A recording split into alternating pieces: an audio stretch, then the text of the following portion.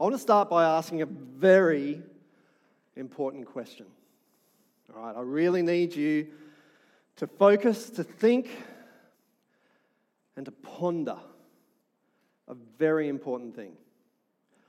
What does it mean to be Australian?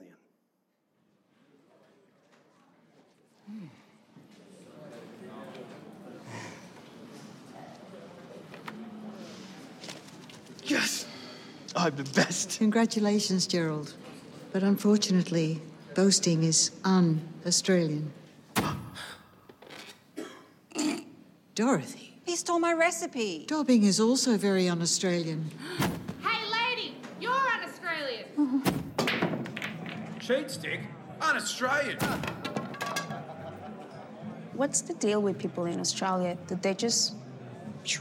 There's a word. Is that kombucha un-Australian? The worst thing you can ever call an Australian. Where do they go? Oh, just an infinite cultural exile from which they can never return. Okay. Yeah. It's getting a little out of hand. There'll be no one left soon. Ruby, can you turn it up? Subtitles? Un-Australian. Great. Now I can't get a drink. This whole bloody pub is un-Australian. Oh, fuck!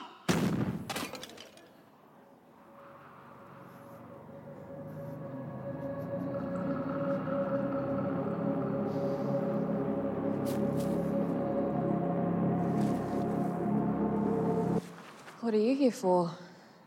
Tried to eat a meat pie with these. Don't know the words to Khe-San. Charged him $1 for tomato sauce. What is this? Where am I? Lamb. How's that un-Australian? All I said was, bon appetit.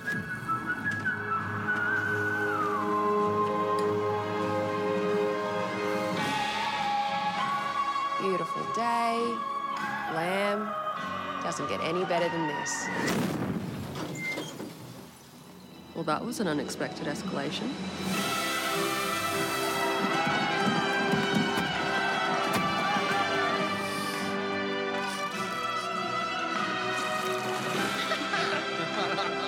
It's zero alcohol. Still free beer, though. Lodging is un-Australian. It's lazy, not un-Australian. Yes, it is. No, it's not. Where did you get that? The Exile barbecue. Everyone's there, mate. There's a lamb barbecue happening in Exile? Un-Australian?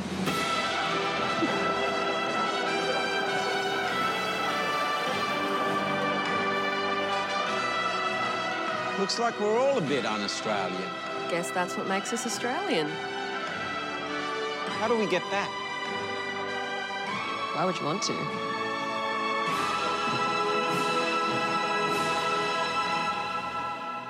So what does it mean to be Australian? How many great Australianisms are in that ad, right? And I don't know if you saw it. Australia Day was just a little while ago. And my apologies to all the vegetarians in the house, in the church today. But what does it mean to be Australian? And there are so many different cultural things that makes us Australian. If you have a look online, there are some key words that just continue to come up when you look, what makes an Australian? Words like irreverence. Apparently we're an irreverent bunch. Words like friendly, slang, and the fact that we shorten all of our words, our sense of humour, the whole concept of giving someone a fair go. It's so Australian, isn't it? Our beaches, being tough, our diversity, barbecues, eating our national symbol on barbecues, our tolerance, Vegemite, and a whole bunch of animals that will kill you dead. When you look online, they're the sorts of things that come up when you ask the question, what does it mean to be Australian? As Australians, we've got a particular culture. We've got particular values. We've got particular perspectives and ways of looking to anywhere else in the world. Okay. So Paul is speaking to the Christians and the believers in the church at Philippi. And he says something that might be a little bit unusual. Philippi, in case you're wondering, is in modern-day Greece. in that northern part that's, Macedonia, Greece, that sort of area there. And the old city of Philippi was a relatively medium-sized, I guess, Roman outpost. So it's in Greece, it's right on the border of what was then called Asia Minor, and it was a real melting pot of Romans and Greeks and Asians and people from all around the different area. But it was a lovely little city that sat beside a meandering river with lots of open space around it and nature around it and everything else. And you can even go today and you can have a look at the ruins and you can see where the houses were and you can see where the civic buildings were and where the prison was and where the amphitheatre was. You can walk through it and have a look around. It was a beautiful little city. And Paul has been there some time before, and now he's somewhere else, and he's writing a letter to the believers in this town at Philippi, the Philippians. And he says this. He says, whatever happens, you must live as citizens of heaven, conducting yourself in a manner worthy of the gospel of Christ. And it's really easy to skip over those first two words, whatever happens. But they're actually quite significant. It gave us a little bit of the background about what had been happening in Philippi. I don't know if you remember, or you may not have been here. I'm just quickly going to go over that again. So Paul and Silas arrived at Philippi late in the week, and it came to a Sabbath.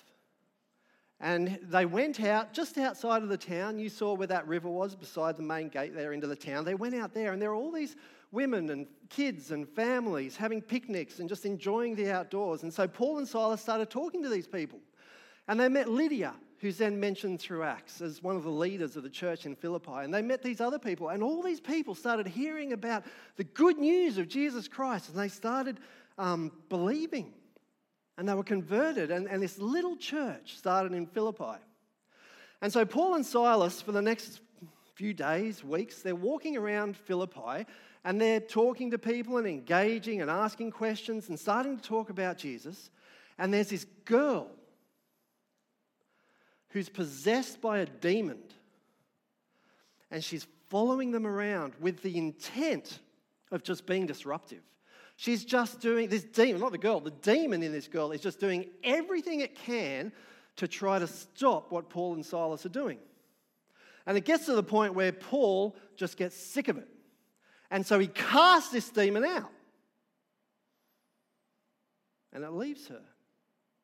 And the problem is that this girl was a slave owned by some very wealthy business people. And they were using this girl to earn income because the demon inside her could predict the future. And so they were selling her services as a fortune teller. And now that the demon had been cast out, they had lost their income. Their investment was worth nothing. And so we don't know exactly whether they were friends with the city rulers or whether they bribed Paul and Silas to have them publicly whipped, beaten, and then thrown into prison. And you can read the story in Acts 16. It's an amazing story. Paul and Silas are in prison, and the prison warden, the man in charge of the prison, comes to them and says, I've heard about what you've been saying and doing. What must I do to be saved? And so what happens that night is he smuggles them out of the prison to his home. He invites all the other workers in the prison and his family and friends, and they all come in. And his wife dresses Paul and Silas's wounds and fixes them up and feeds them. And then Paul preaches to them all night, and they're all converted. And so the warden has to smuggle them back into prison the next day, and there they sit. Now, I can't imagine that prison would have been a very nice place. But there they sit. Until the rulers of the city, their lesson by now. We've beaten them up, they're bloody, they're injured, they're sitting in this awful prison. And so the word comes back to the warden, you can let them out. And Paul does something really strange. He says, no, I'm not going to go. You have arrested and beaten 2 Roman citizens without a trial.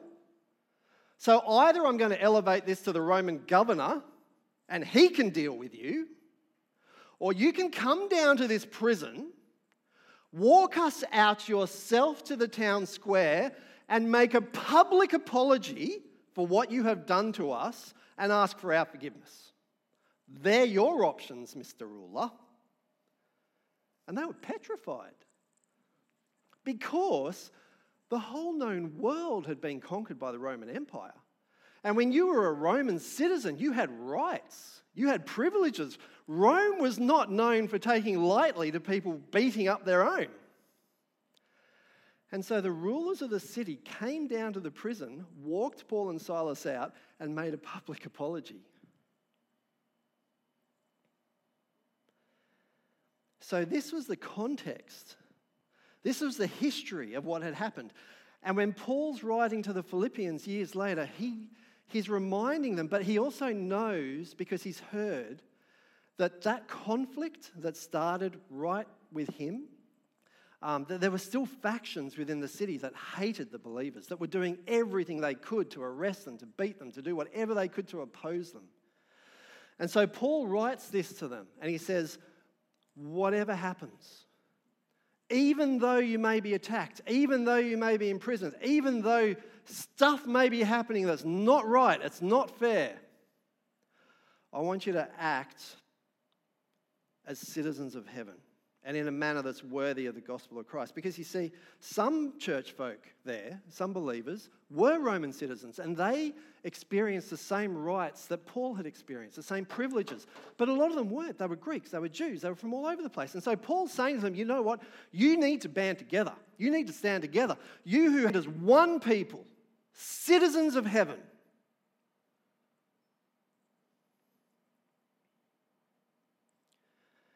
And your citizenship, our citizenship, will always come with perks or problems, depending on where we're from. And it's interesting that for us, we are so blessed to live in Australia. We live in one of the best countries to live in the world. In fact, an index was put out just not long ago, earlier this year, about the best countries to live in the world. And we're right up there. We're equal position number 8. So we're not doing too badly, all right? But also, we're only a few points off the top 3. There's nothing in those top 8. You are blessed to live in one of the best countries in the world. Why? We have freedom. We have a great quality of life.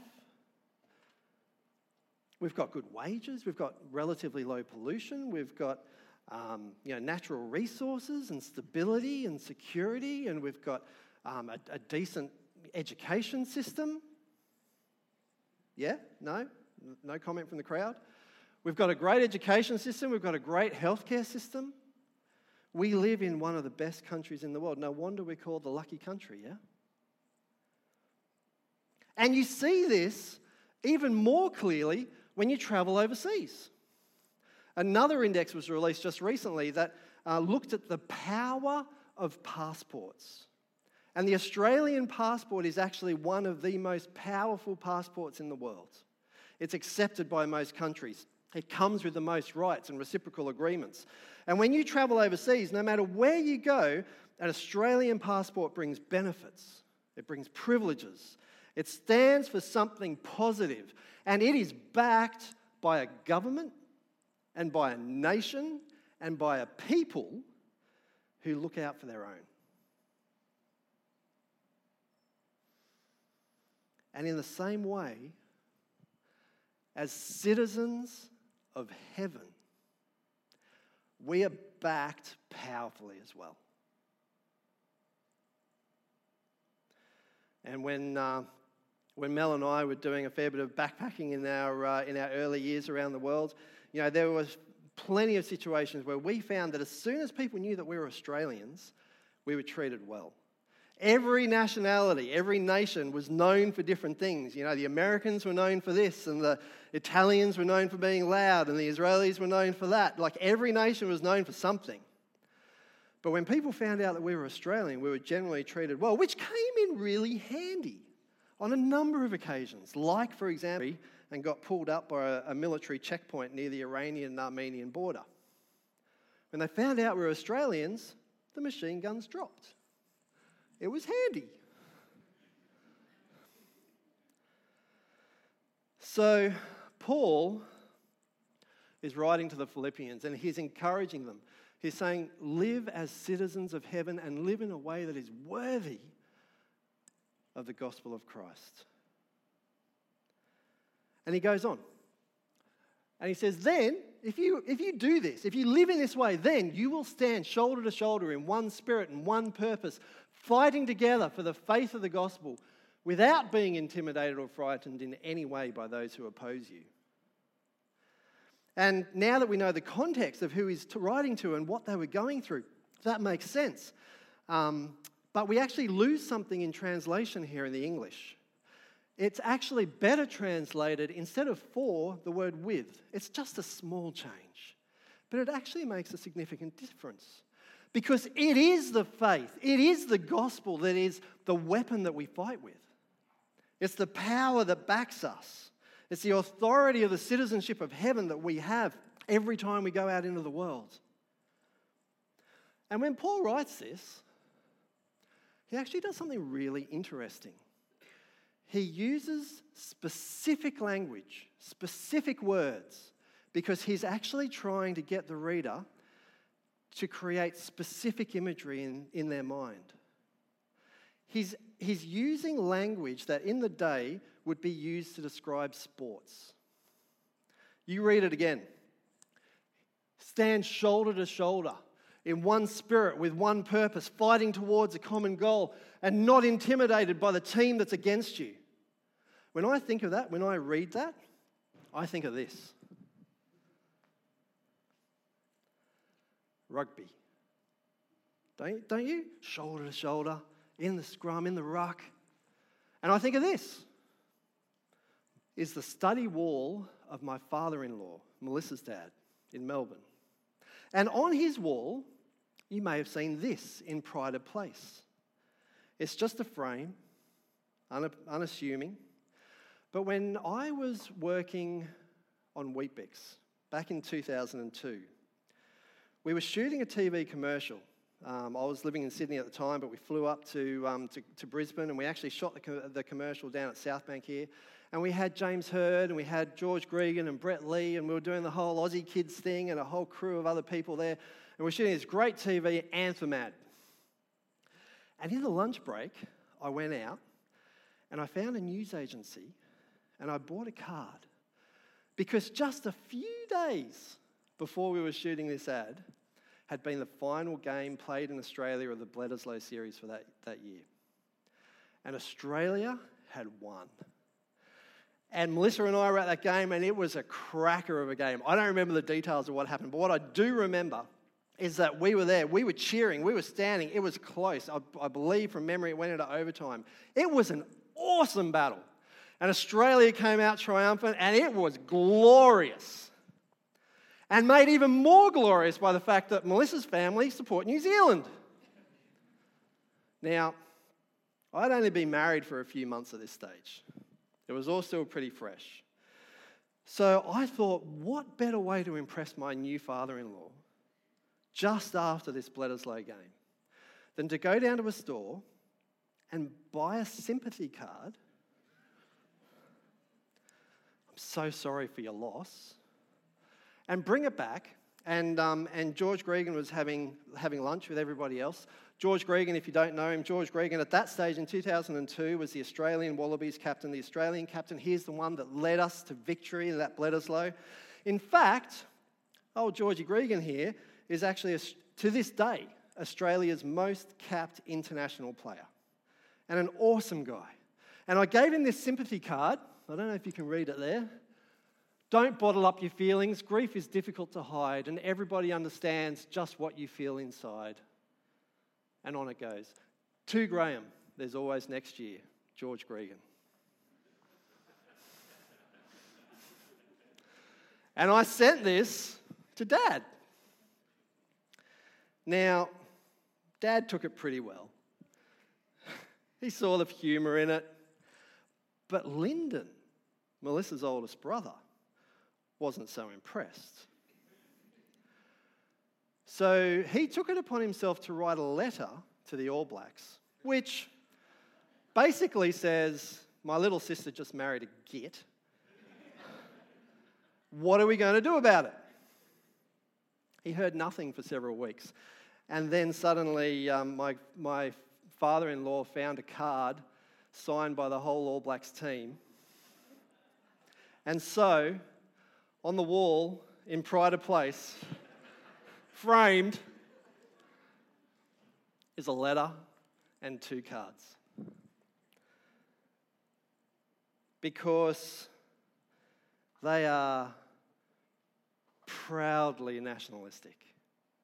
You know, even though they've been living in a different country, even though they've been living in a different country for years, for decades, even though her 2 brothers weren't even born in New Zealand, they were born in the islands as missionaries, they're still so patriotic to New Zealand.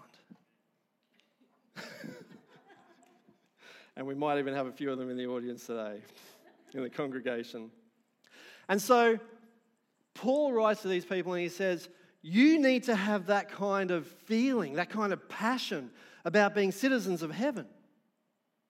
Then you will stand shoulder to shoulder. Whatever happens, and no matter who opposes you, use your citizenship of heaven, and all the authority and the power and the privilege and the backing that comes with that to impact the world around you, to fight for what's right, to share God's joy and His love and all the values and the characteristics of your homeland, to share that with the world around you. And he goes on, and he says, you know what we need to do? We need to act like Jesus did. If any of you have any encouragement from being united with Christ, any comfort from His love, any fellowship in the Spirit, any tenderness and compassion, then make me truly happy by agreeing wholeheartedly with each other. Be in agreement. Love one another. And working together with one mind and one purpose. Don't be selfish or try to impress others. Be humble. Think of others before yourself. Don't just look out for your own interests, but the interests of others too. What he's saying is we need to transfer the values and the perspectives and the way of life that is associated with our heavenly kingdom, with our heavenly citizenship. And we need to take that and we need to share that with the world around us. We need to use that to encourage people. We need to use that to drive friendship and companionship for the lonely, to help those in need, to just make a positive change in the world around us. To take who God is, His goodness, His love, His joy, and to stand up for that. To stand up for that with the same fervour and passion and loyalty that Melissa and I stood for the Wallabies in that Bledisloe Cup. To stand up with the same passion that you would stand up for the Queensland Maroons. That's the language Paul's using. And as a Blues supporter living in Queensland, I know exactly what he's talking about when he talks about the opposition that you might face. It's even in my family. My kids were born and raised in Queensland. My wife's from Melbourne, so they support anyone except for New South Wales. So it's just me for years with a losing streak that no one's even going to talk about today. And I thought about switching sides. Not because of the losing streak, but when we decided to move to Queensland, when I knew that our kids were going to grow up Queenslanders, I thought about switching sides so that our family could be united when we watch games.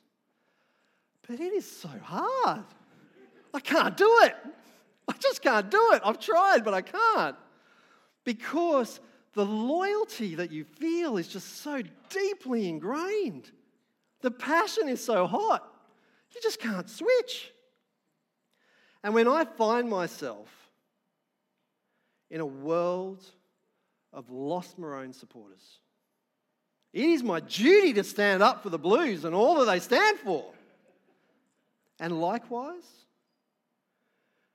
when we stand in a world that is lost and going mad, it is our duty It is our calling to stand up with that same passion for the values and for the love and for everything that our heavenly kingdom stands for. And we do that so that God's goodness and his love and his joy and his holiness can actually flow out of us like light in darkness, or like a river of life into the world around us. Now, I don't know who here is familiar with the Bible Project. I know that the school uses it as a learning tool, so some of the students may have seen some of the resources there. But let me just encourage you, look it up, the Bible Project. It is great. The videos are good, but the real values in the podcasts, listen to those. They go into a lot of depth. They're really interesting. Let me just play you a quick little video clip.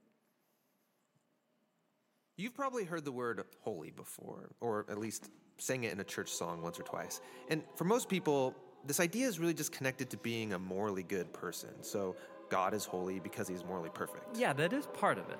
But in the Bible, the idea of holiness is even bigger and more rich.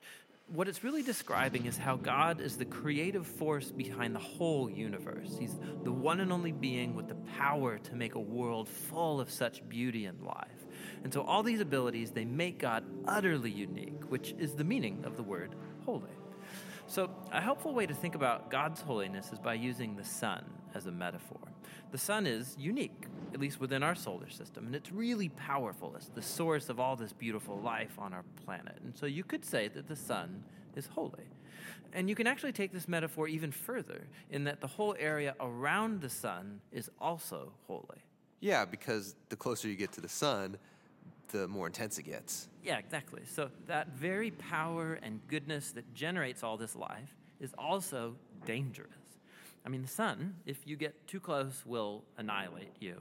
And in the same way, there's this paradox at the heart of God's own holiness, because if you're impure, his presence is dangerous to you. And not because it's bad, but because it's so good. And so the first time we see this paradox of God's holiness, it's in the story of Moses and the burning bush. So God tells Moses to take off his sandals because he's standing on holy ground. And Moses covers his face in fear, and God says, hey, don't come any closer. It's intense. It's actually that intensity of God's holiness that's explored even more in the stories about Israel's temple, which was the main place where God's holy presence was located. And at the center of the temple was this room called the Most Holy Place, the hot spot of God's presence. And whether you're an Israelite living in the land around the temple or a priest working right in the temple, you're in proximity to God's holy presence, which is dangerous. Yeah, this is a problem. So how's it supposed to work? Well, in the Bible, the solution is that you need to become pure. So like being morally pure.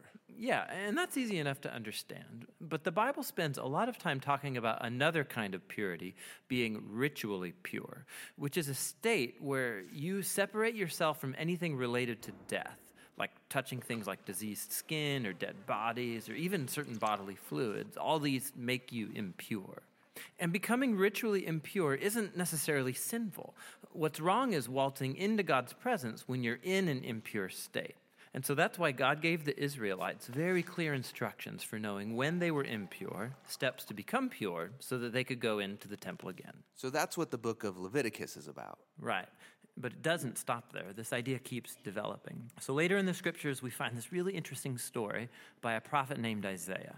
And he has this crazy vision where he's in the temple and he's right in God's presence. He's totally terrified. Yeah, he knows the rules. He shouldn't even be... Crazy creature called a seraphim. Yeah, that is a crazy creature. Totally. So it flies over with a hot coal, and then it sears Isaiah's lips with the coal and says something really weird. Your guilt is taken away, and your sin is atoned for. So this burning coal somehow makes Isaiah pure. Yeah, it's remarkable because normally if you touch something impure, it transfers its impurity to you. But now here's this new idea where you have this coal, this very holy and pure object, and it touches Isaiah, and it transfers its purity to him. Isaiah is not destroyed by God's holiness. He's transformed by it. I mean, the implications of this are just huge. But there's one more development, this time from another prophet, Ezekiel. And he has this vision where he's standing at the temple, and he sees water trickling out from it. And then that water turns into a stream, and then it grows into a deep river that starts flowing through the desert, leaving this trail of green trees behind it. And then it flows into the Dead Sea, making everything fresh and alive. So instead of becoming pure first and then going into the temple, here God's holiness comes out from the temple, making things pure and bringing them to life. What does it all mean? So we don't know until we meet this man, Jesus. And he claims that he's fulfilling all of these ancient visions, but in surprising new ways. So Jesus, he went around touching people who are impure, people with skin diseases, a woman with chronic bleeding, or dead people. And when he touches them, their impurity should transfer over to Jesus, but instead, Jesus' purity transfers to them and actually heals their bodies. Jesus is like that holy coal in Isaiah's vision. Right. And Jesus claimed that he was the human embodiment of God's own holiness, and that he and his followers were now God's temple, so that through them, God's holy presence would go out into the world and bring life and healing and hope. And so this is why Jesus described his followers as having streams of living water flowing out of them. So this is our part of the story where we find ourselves now, but where's this all heading? So the last pages of the Bible end with a final vision about God's holiness. And this time it's by a guy named John. And in his vision, we see the whole world made completely new. The entire earth has become God's temple. And Ezekiel's river is there, flowing out of God's presence, immersing all of creation, removing all impurity, and bringing everything back to life. Did you find that interesting? It's great, isn't it? If you did, maybe you should have a look at some of the other resources in the Bible Project. There's some really good stuff there. And I love the way that it illustrates and it demonstrates that goodness and that glory and that joy and that holiness that comes out of God through his people at the end in that river of life, don't you? And that's exactly what Paul's talking about when he's writing to the Philippians. And he goes on and he says, well, how are we going to do that? How are we going to have that impact? And he says, well, we need to have the same attitude as Jesus.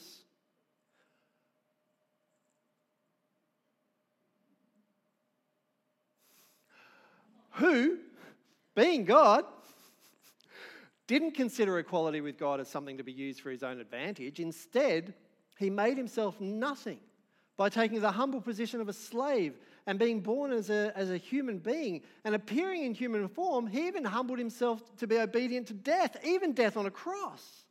And Paul's saying we need to take this kind of attitude into the world around us. This is how we need to live. This is how we actually show our citizenship and make an impact in the world around. And he goes on, he says, therefore, because of the attitude that Jesus had, because of what he did, God elevated Jesus to a place of highest honor and gave him the name above all names, that at the name of Jesus every knee will bow in heaven and on earth and under the earth, and every tongue will declare that Jesus Christ is Lord, to the glory of the Father. And he goes on and he writes even more and he says, you know what, if you want to have that same impact, if you want to make your Heavenly Father that proud as well, then this is what we need to do. We need to work hard to show the results of our salvation. Obey God with deep reverence and fear. God is working in you, giving you the desire, the motivation, as well as the power to do what pleases him. Do everything without complaining or arguing, so that no one can criticize you. Live clean, innocent lives as children of God, shining like bright stars in a world full of crooked and perverse people. Hold firmly to the gospel of Christ. Then on the day of Christ's return, I'll be proud that I did not run the race in vain, that my work with you was not useless. And I want all of you to share in that joy. So how do we share in that joy? Will you use your heavenly citizenship to stand up and make a difference in this world that is deteriorating day by day? Will you stand up with the same sort of passion and loyalty that you might stand up for the Maroons or the Blues or the whoever it might be? Will you take that same spirit and use it to make a difference in the world around you? That's Paul's challenge to the Philippians, and it's the same this morning. Will you stand up And will you stand out? And will you be a world changer? Will you be a citizen of heaven? Or are you satisfied to just float through life without reaching your heavenly potential, without making the impact that God is calling you to make?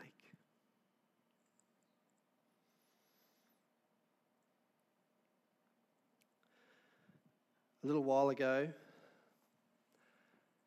there was a Christian pastor in Zimbabwe who stood up for his Christian citizenship. He stood up for his God,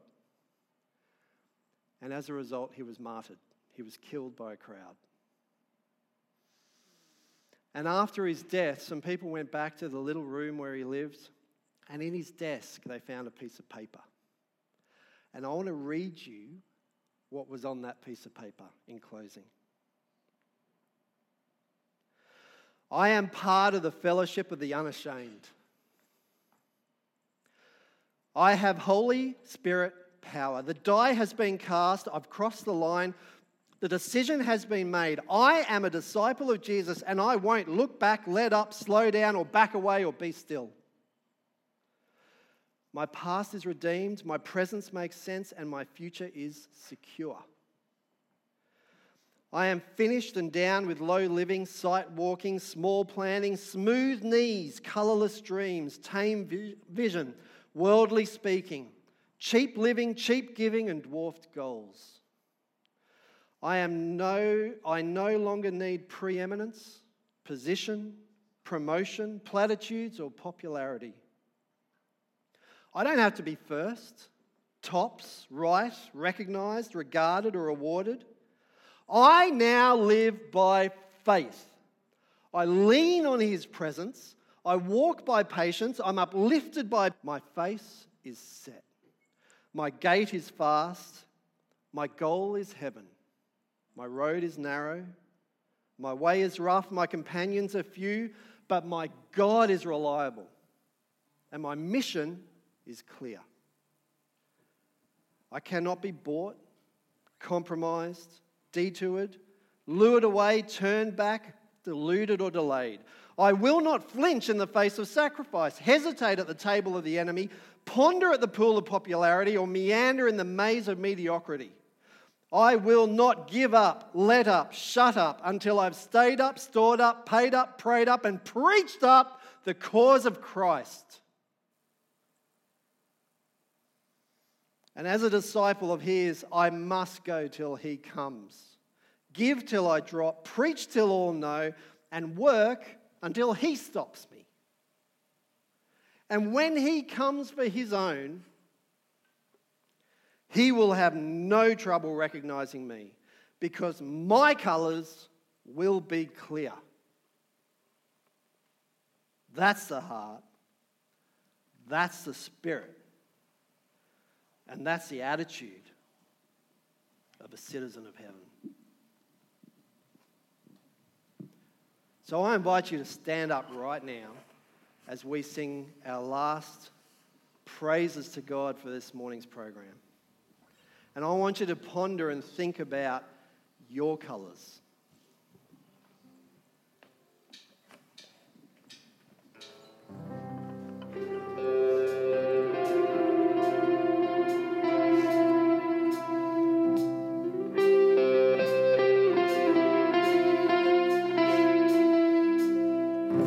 Remember those walls that we called sin and shame. They were late, but he came and he died and he rose. Those walls are rubble now.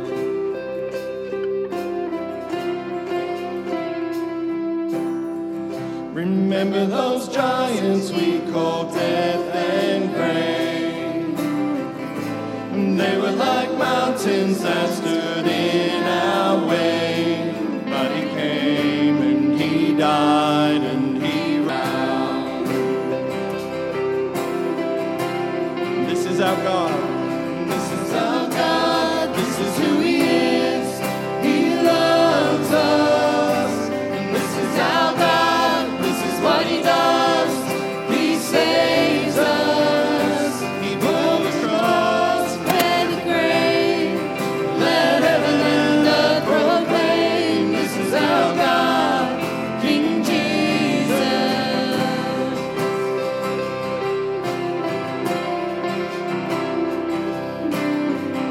Remember that fear that took our breath away. Faith so weak that we could barely pray, but he heard every word and every whisper. Now those altars in the wilderness tell the story of his faithfulness, and never once did he fail, and he never will.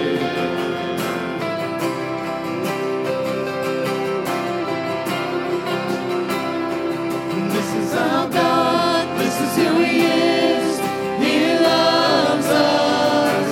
This is our God, this is what he does, he saves us.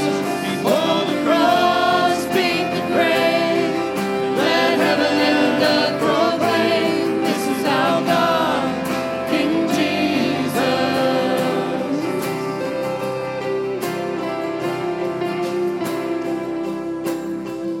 Who pulled me out of that pit?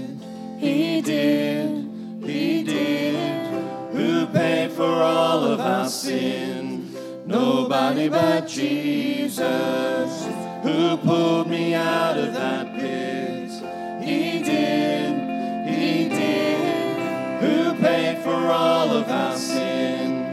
Nobody but Jesus.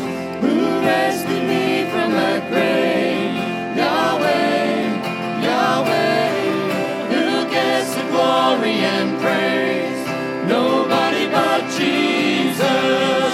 Who rescued me from that grave? Yahweh, Yahweh. Who gets the glory and praise?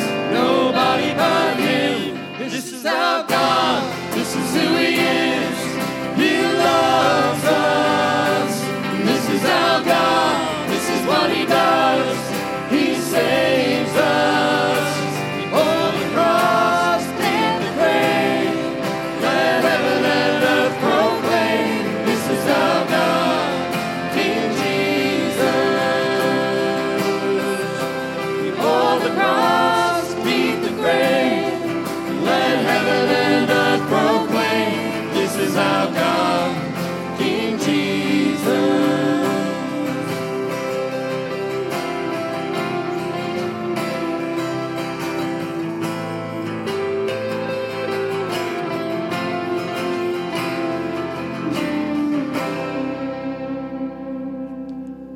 So, what are your colours? What will they be? Bow your heads with me and let's just pray. Dear Heavenly Father, merciful God, I pray that you will empower us to live as citizens of your kingdom.